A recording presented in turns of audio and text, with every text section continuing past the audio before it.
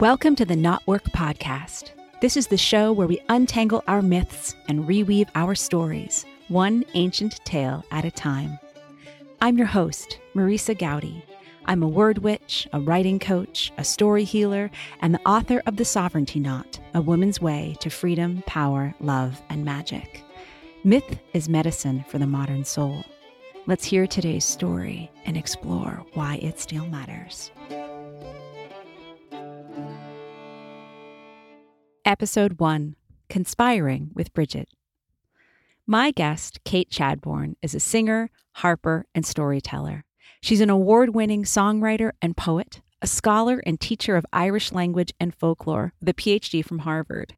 And she's a beloved performer at venues throughout New England. Kate has been featured in the Gaelic Roots concert series at Boston College, and her music has been featured on National Public Radio. She has released 6 solo CDs, 3 collections of poetry, and 2 books to encourage and support artists, musicians, and creators.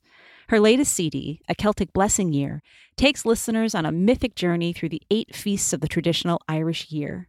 You'll hear a bit of that at the end of the show.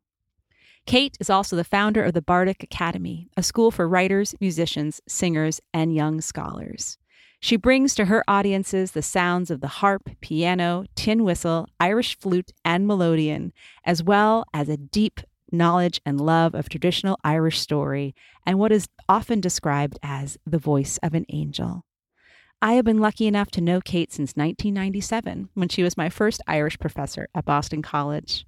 More recently, Kate was my editor. She played a vital role in the final version of my 2020 book, The Sovereignty Knot. I am so excited to welcome Kate Chadbourne here with us today to tell a story very specifically for Imbolc, to tell us a story of Brigit, or a story or two, perhaps. We will trust the storyteller and where she leads us. So, Kate, without further ado, please weave a world for us. I'm so excited to hear what comes through.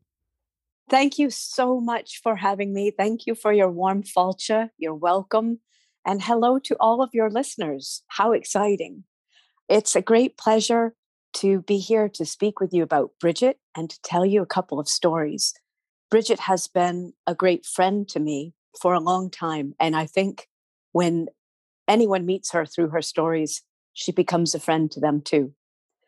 So Brigit really is the friend, the ultimate friend, really, among all of the saints and goddesses of early Ireland. A lot of people might be surprised to know that Mary and Brigit and Jesus all lived in Ireland. Of course they did. And back in the day when Jesus was born, of course, on Christmas, Mary and Brigit were BFFs. And the time came for Mary to go back to church. And, you know, that's the way women are churched. And she was really mortified. She didn't want to go. And, you know, it was going to be on the 1st of February. And she said to Brigit, I just don't want to go. Everybody's going to be looking at me at church and they're all going to be staring. And I just hate all of that. And Brigit, because she was such a great friend, she said, don't worry, Mary, leave it to me. And because it was beginning of February, it's the beginning of planting season in Ireland, right? Because the seasons are a bit different than they are here in North America. And it's a bit earlier. And so she went out into the nearest field. And she saw there was a harrow, which is an agricultural implement like a rake. And she took the tines out of the harrow and she stuck it on her head.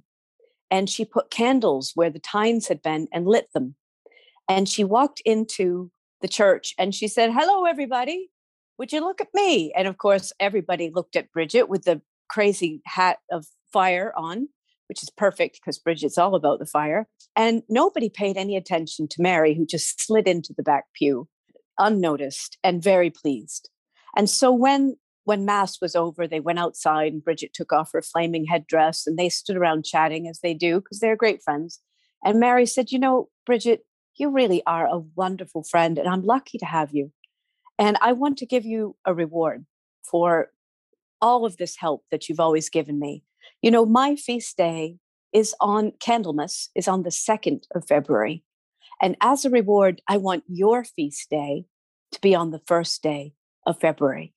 And so that's why we celebrate St. Brigit's Day, or Brigit's festival day on the first day of February and marries on the second. So that lets us know about Mary and Brigit as great friends, and Brigit just as a solver of problems. She is the one who comes to the rescue, who figures out what to do. And I want to tell you a little story about that. So Fado in Éireann, long, long ago in Ireland, that's the way a lot of stories are started. Once long ago in Ireland, there was a woodcutter and his family. And the woodcutter was out in the woods chopping wood, and he saw a little fox coming very close to his hen house. And what did he do? But he threw the axe, and I'm sorry to tell you, he caught the little fox and killed it. Well, not long after that, Brigit was out in her chariot. Now, Brigit was an amazing early Irish saint, goddess, power, mama figure. And out she is in her chariot, riding along, I love to say, like Xena warrior princess. There she is, yaw, yaw, as it's clattering along across the land. And she's just looking for things to do as she does. And she sees at the edge of the woods a group of people, and they're all crying and crying. And, oh. So, of course, she veers over to where that group of people is, and she says, "What's the matter? What seems to be the problem?" "It's our father," says one of the daughters. "He killed a fox, and it turns out that fox belonged to the king, and the king is now threatening to kill him, and we don't know what to do." And Brigit said, "Don't worry, I'll handle this," because that's the way Brigit was. Well, she said, "Don't worry, I'll get your father out. I'll handle this." So out she went back into her chariot, yaw, yaw. And as she went, she made a whistle. And she looked to the left and she looked to the right. A second whistle. And you know this is an Irish story, so everybody, you know what's going to happen. A third one. And on that third whistle, what did she see at the edge of the field but two little black ears and two little black eyes shining like stars, and behind it the most beautiful red little foxy body. And she said, "Come." And coming galloping across the field comes the little foxy and jumps up into the chariot, and Brigit wraps the little foxy in her cloak, which if you have not had a fox wrapped in your cloak, it's the first thing you'll want to do after listening to this podcast. The most wonderful feeling of the fox in the cloak. And she says, "Little foxy, I have a job for you." And so off she goes, yaw, yaw, driving the chariot until she comes to the castle. And in the old days, you could drive the chariot right into the castle. She drives it in, but when she gets inside, she hops down because she hears hollering, "I'm gonna kill this woodcutter." It's the king. And the king is angry. "He killed my foxy Loxy, and I will kill this woodcutter. I'm so angry. I love that fox more than my own children." Well, Brigit, carrying the fox, came right into the royal chamber, and she said, Your Majesty, I've brought you something." And she opens her cloak, and out comes the beautiful little fox. And the king says, "That's just an ordinary fox. Who cares about that fox? My foxy Loxy was a genius, was a lover. I love that fox." But she said, No, just a minute, Your Majesty." And she claps her hand and she says, "Foxy, how many is 1 + 1? And the little fox foot on the floor does this. 2. And the king says, "Well, that is very good, but I knew the answer to that." She said, "All right, Foxy, how many is 3 + 4? And the little fox, with her eyes shining, "Oh, was that correct, mathematician?" "Yes, Your Honor, that was correct. The correct sum was 7. "Well, that is very good, but it's still not as good as my foxy Loxy." Well, she said, "Wait a minute." She clapped her hands, and the little fox rose up on her back legs and danced around in a circle on her back legs. "Well, she is a cunning little vixen, but still not my foxy Loxy." She said, wait a minute, Your Honor, one more. And she clapped her hands, and the fox leapt up into the king's lap and began to lick his beard. Oh, he said, oh, my goodness. Oh, okay, all right. I love you, folks. Okay, take the woodcutter. Take him. I don't even care. I don't even mind. I just need this little fox. Oh, well, he loved that little fox. And while Brigit knew the getting was good, out she went. She took the woodcutter and they went away. But the little fox watched after Brigit because every animal in the world loved Brigit so much. And so Brigit brought the woodcutter back to his family, and everything was solved. And the king was as happy as a lark for about 2 weeks, because that is the nature of kings, isn't it? For about 2 weeks, he was madly in love with that little fox. But after 2 weeks had gone by, he started to grow restless and need novelty. That's the way. And he said, you know, men, I was thinking maybe we should go to war. We could go to war. What do you think of that? And they all said, well, Your Honor, that is an ingenious idea. What a startling and novel idea. You're right. We should go to war. I wonder, who should we fight? That doesn't much matter. Let's go. And so they gathered all their men and all their flags and pennants and all their horses and armors and everything they needed. And off they marched. And the little fox sat on the king's throne and watched them disappear out the door and over the hill until they were no more. And then, looking once to the left and once to the right, silently she treaded out of the castle, and she ran and ran and ran across the green fields of Ireland until she came to Kildare, Kildara, the Church of the Oak, which belongs to Brigit. And she ran into the sacred chamber where the light never goes out. And there she found Brigit, and she leapt up into her cloak and snuggled her warm red little body against Brigit, who wrapped her up in an embrace, and the two were never parted again. Shine mashgil mata brig an biu. That's my story. If there's a lie in it, so be it. Oh. I wish our listeners could see your face as you were the king. You embodied all of that foolish power in the most fabulous of ways. Thank you very much. Oh, goodness. It's fun. Every time I tell a story, the king sounds like that. Doesn't matter what story it is. Well, the king, I mean, we can just, back in the day, there were times when the female was always the stock character. But let's be clear, that's also true that sometimes the king is just the stock character who comes out and throws his weight around. Here. Oh. Yes. Oh, Kate, thank you. So there she is, the friend. The friend. My pleasure. Yes, the friend to a sister woman, the friend to animals, the friend to anyone in need. Yes. Oh. Yes, indeed. Yeah. And I love, when you and I were speaking before, that's what you most wanted to convey, that Brigit is here as a friend. For sure. For anybody who just kind of turns to her again. And, the whole question of saint or goddess, to me, that doesn't really matter at all. I mean, what we know, right? We do know that there were goddesses in the British Isles who were called, even Britain is named after a goddess who was called something like Brigit, right? So we know that we have this kind of Brigity goddess that underlies the saint who we know about from hagiography starting in sort of the 6th century. And so we get this talk about, not work.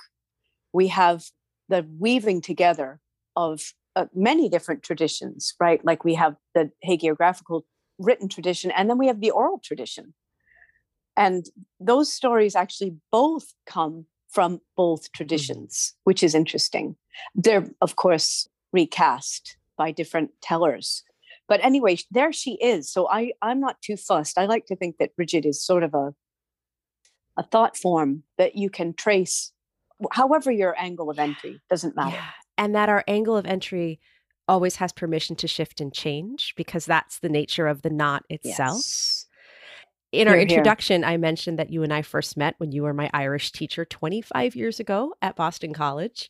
But the other important piece of my relationship with Kate is that Kate was my absolutely invaluable final editor of the Sovereignty Knot. And there was Oh. a lot of the book was there, but important parts of the book weren't quite there yet when Kate got her beautiful, loving hands on it. And one of the gifts you gave to me was really remembering to go back to the hagiography, to go back to the stories of Brigit that were offering her as in her saintly robes in that particular guise, because my own journey had been so much of, the rejection of the church. It was really important to my own budding feminism and my own sense of becoming from the Irish Catholic family that I grew up in. And knowing that part of my journey, and I think part of so many journeys, is that sense of, oh, right, what was it that I had to leave behind in my process of movement, Yes. perhaps from princess, into the princess self and onto the queen, if we're using the metaphors from the Sovereignty Knot, but remembering that it's about looping back and getting to pull in all pieces of the tradition, of the story of Brigit as thought form, in order to inform us throughout the journey and throughout her journey, because taking her as one or the other is really to rob her of all of that power that you so beautifully offered to us, especially envisioning her on the chariot. I love what you say. And I'd like to say on that, if it sparks you, it belongs to you. Yes. We don't have to be pulling things apart and, coming back to the idea of knot work.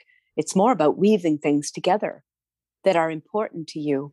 And that's yourself. And you're recognizing, of course, parts of yourself in stories and in the world. And so if you see a part of yourself in the saint that you like, that's yours, just as much as the goddess. Right. And so it all belongs to you. Yes. And it belongs to anyone who picks up a story and says, yes, that's me. And you and I speak as people of Irish heritage and who have deep connection to being there, and, hoping that my listeners, maybe that the Irish and Celticness is their way in, but knowing that all of these stories are for everyone, regardless of whether you have a relationship. Yeah. Yes, absolutely. There are more important things than bloodlines. There are other families than bloodlines. Yes. Sisterhoods. For sure. That sense of Jesus and Mary being right in the beginning of your story, like no one feels like, well, I'm not actually Palestinian. I am not from a tribe of Israel. I really shouldn't go and use those stories. It said no one ever. Exactly. We've spent 2,000 years on that universality of the Christ story, of Mary's story. Yes. And that's an invitation for us to look at a lot of stories that way. Yes. Here, take them all, go through them, seize what belongs to you, have it. Yeah. These things are fitcha fuicha, which is, I love to give you for your podcast. Fitcha fuicha is one of my favorite things to return to. And it literally means sewn and woven together. It means inextricable. Fitcha fuicha. And you got it. Good ears, as always. Good ears. You always had those. I was trained well. You have the nah. Well, anyway, just that idea that it's not the pulling apart, it's the weaving together. And it does, as you say, like a disservice to ourselves and to the stories to say, like, for instance, I would say as a sort of following your path, went off of my Catholicism and then thought that I couldn't have any of that, and even I remember when people sort of started talking about angels, I thought, well, I can't have angels because I'm not in that. I'm not in the club. And now I think, well, that's ridiculous. I mean, the word angel means messenger anyway, and we all have access to messengers. We all have access to help, right? And light and support. So yeah, anyway, it's all for you, for each person. Right. And I love that you mention angels, because my mystery school teacher, where I've studied for the last 15 years in a tradition that's actually based in Peru, because we weave together the cultures. But I remember a class, I've gone to class 4 times a year since forever, it feels like. We talked once about angels, and she described it. She's like, well, they're thought forms. Rather than, because there's sometimes too much put on, we can do it to goddesses, we can perhaps do it to saints, we can do it to the sense of that obsession with a single form of this is what this angel is and what they said to me. It's actually more empowering to see Brigit, or whoever is your guide, as a thought form that's perhaps part of that collective unconscious, that's part of the entire unseen realm that weaves around us, because it helps us keep from creating one static version of, this is the statue of the Virgin, and this is the only way one could ever possibly envision her. Oh, I love what you've said. You're right. And that guarding against that static, kind of monolithic, very confining stuff. Brigit herself, there's a false etymology, which nevertheless tells us something important, right? It comes from this 9th century glossary by this guy called Cormac. And Cormac says that Brigit's name comes from Bru Saget, which he says means flaming arrow, which is beautiful, because Brigit is very much associated with fire and that sense of like bullseye. However, her name actually really comes from the root bri, which we still have in Irish, and it means life force, vitality, right? And so back to your point, Marissa, that we don't want that kind of confining, static imagery. What we really want is the life force, and that is always changing shape. And we're going to find it here in a saint story, and we're going to find it here in a goddess story. And then we're going to find it in an old lady that we meet in Dingle, who is just crackling with life, right? Or a baby, or wherever we find it, Right. and even wherever we find that sense of friendship and help. Right. And of course, for those of our listeners, you and I know this so well, but that sense of the reason we have Brigit and any number of our other Celtic stories are the monks, the Catholic Christian monks at the time, who wrote down all of these tales, because oral tradition is powerful and fabulous. But the reason why the Celtic and Irish tradition specifically is as rich and as full as it is that it wasn't just reliant on the stories by the fireside when the bards were no longer, making their rounds around the country. It became what was held in those vellum books and what was passed on by the scribes. Right. So it's a collaboration. And of course, we see, even in the stories themselves, for instance, in the stories of Patrick and Oisín, Patrick is saying, is it okay? He goes and he's like, I really love these stories. He's in the story called Aglav na Seanora, the colloquy of the ancients. He meets Oisín, who's come back from basically the other world. And Oisín begins to tell him stories of what Ireland was like before the saints came to Ireland. And St. Patrick is so beguiled, he sort of falls into a whole day of just listening to stories. And then he goes off to pray and he's like, uh-oh, God, is this blasphemous? Am I doing the wrong thing?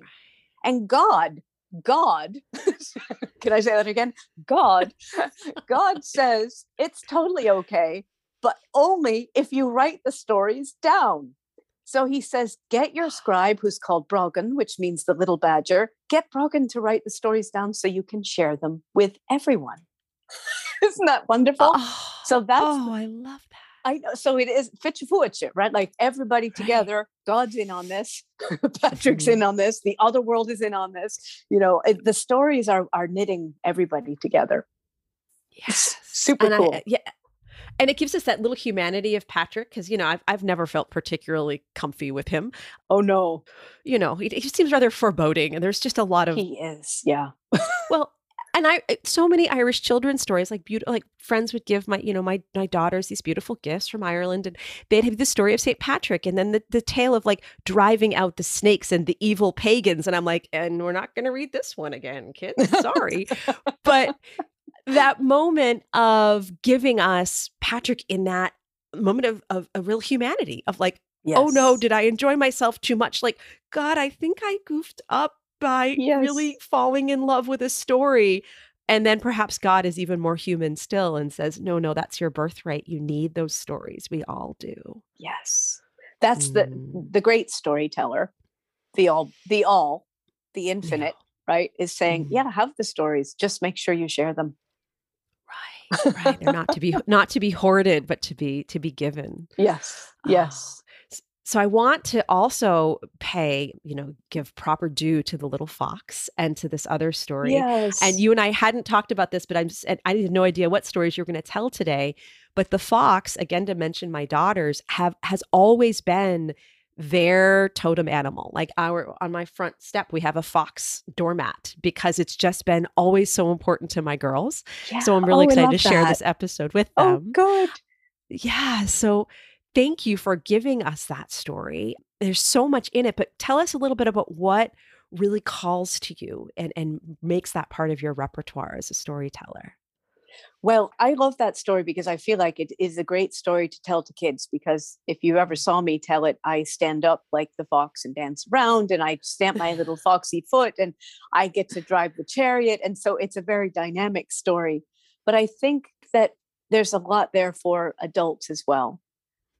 Accessing that part of yourself that is a solver, that is determined to do good, that doesn't give up, that really is going to continue until she finds an answer, and a kind answer, and also is in kinship and can call forth an answer, in fact, from the world, right? So I will say, I made up that part about the whistle. There's no whistle in the early Irish tale, of course, but I thought she does attract, she calls forth the fox. I mean, those tales, of course, when they're written down, they're like a paragraph. So it's almost like you need to add water, and then they kind of body out in order to become but I believe, there's some debate about this, in fact, about, in some cases, we think that the tale might have been a sort of cipher, or to help you recall it. Sometimes we think that they were written down so that the brothers could read them out to each other over silent meals so that they could listen. There's all kinds of questions. But anyway, I love the idea, though, that Brigit can call forth from the world what she needs. And it's one I want to put out there for all of us, is to actually lean back into that more often. I think our culture gives us a script that says you won't get what you need. And it's fruitless, or it's arrogant to ask, or we have all kinds of crazy ideas. But in these stories, look, in both stories, Brigit looks around the world, right? She wants to help Mary, so she looks into the field and she finds a harrow and instantly puts it to use. And she calls forth a fox. So I love that idea that there is more at our disposal if we will look with those kinds of eyes, with the eyes that believe that we can solve our challenges and we can help each other. Thank you for that. That's such a gift. I've been playing with this sentence again from my mystery school teacher, that the universe is conspiring on our behalf. Love that. And sometimes I admit I struggle with that, because sometimes I feel like, does that feel like something we say to one another to make us feel okay?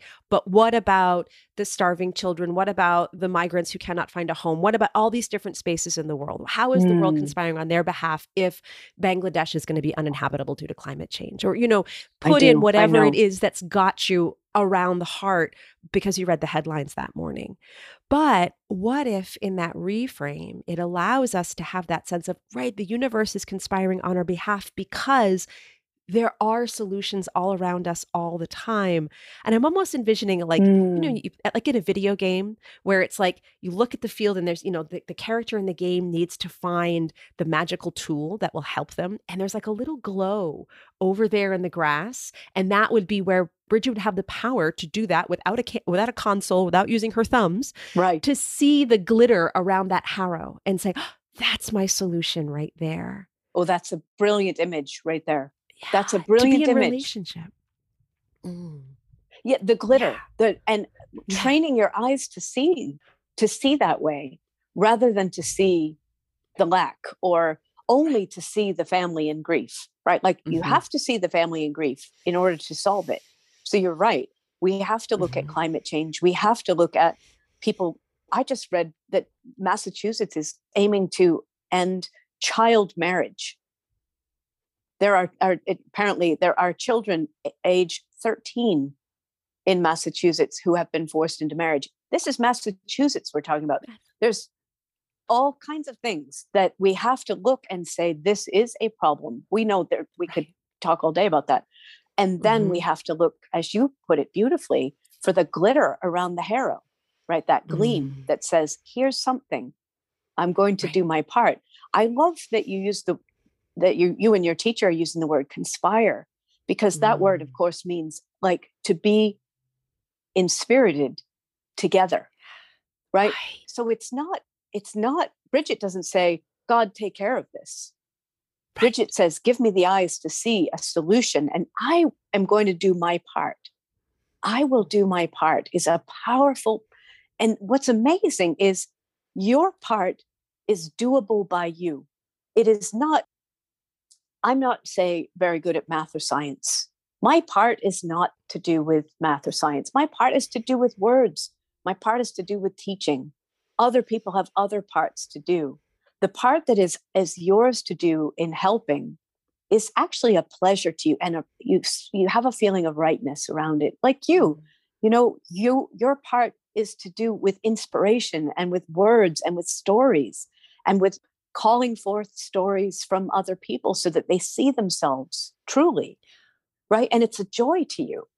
That's how I think you're seeing the glitter around the harrow, as you put it. Yes. And being in relationship with the creator and with the whole process of creation. Because what you really offer us too is that beautiful reframe around, around prayer that I think so many people struggle with, is that, it often feels like a wish list for Santa, or just a sense of, can I have, and would you please save, and come, all these people that I love never ever die or never ever get sick. And that is unfulfilling for so many of us, because it's that sense of, wait, I know that I am more sophisticated than that, but how is it that then I continue to have a relationship with the divine, with something larger than myself? Maybe I'll just stop talking and stop asking, because you were speaking before about the power of asking and looking for what it is we need.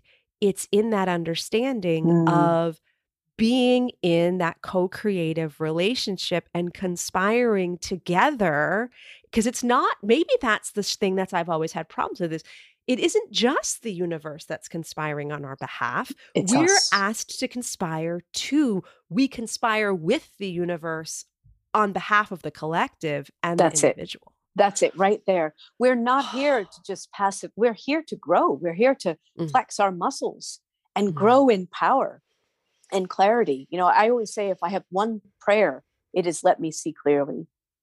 Let me see and perceive clearly, right? And knock me up over the head if I need to see it more clearly. I want that clarity. That's the bullseye. That's the flaming arrow, in a way, is that clarity. But you're right. That conspiring, that co-conspirating, that is our work. Yes. And that's the thrill. And and in that is so much magic and growth and adventure and love and deep satisfaction. I really don't think we came into this world to be afraid, for one thing, or to simply passively live and exist. I think we came to grow. I think we came to develop ourselves and learn who we are. And we often learn who we are through the solving of challenges. As Brigit, that's Mary, that the ending of that little story where Mary says, I want to give you a reward, in a story that turns out right, a happy ever ending. We always know this is a path. This story gives us a map, right? And so if that story gives us a map, it says, be a friend, do what you can, look with believing eyes at the world, do your part. And that's perfect. And you will be rewarded, and truly you will. Yeah. Every time. It's a reward. Every year we get to come around the wheel of the year once again to experience and be reminded, because that's what we humans need, as that, here's Imbolc, here's Candlemas, and here we keep going round and round again. Yes. And no surprise either that Imbolc is all about the light coming back. It's the light returning, supposedly, just to bring Patrick back into this. Patrick and Brigit were friends too, of course, in these stories.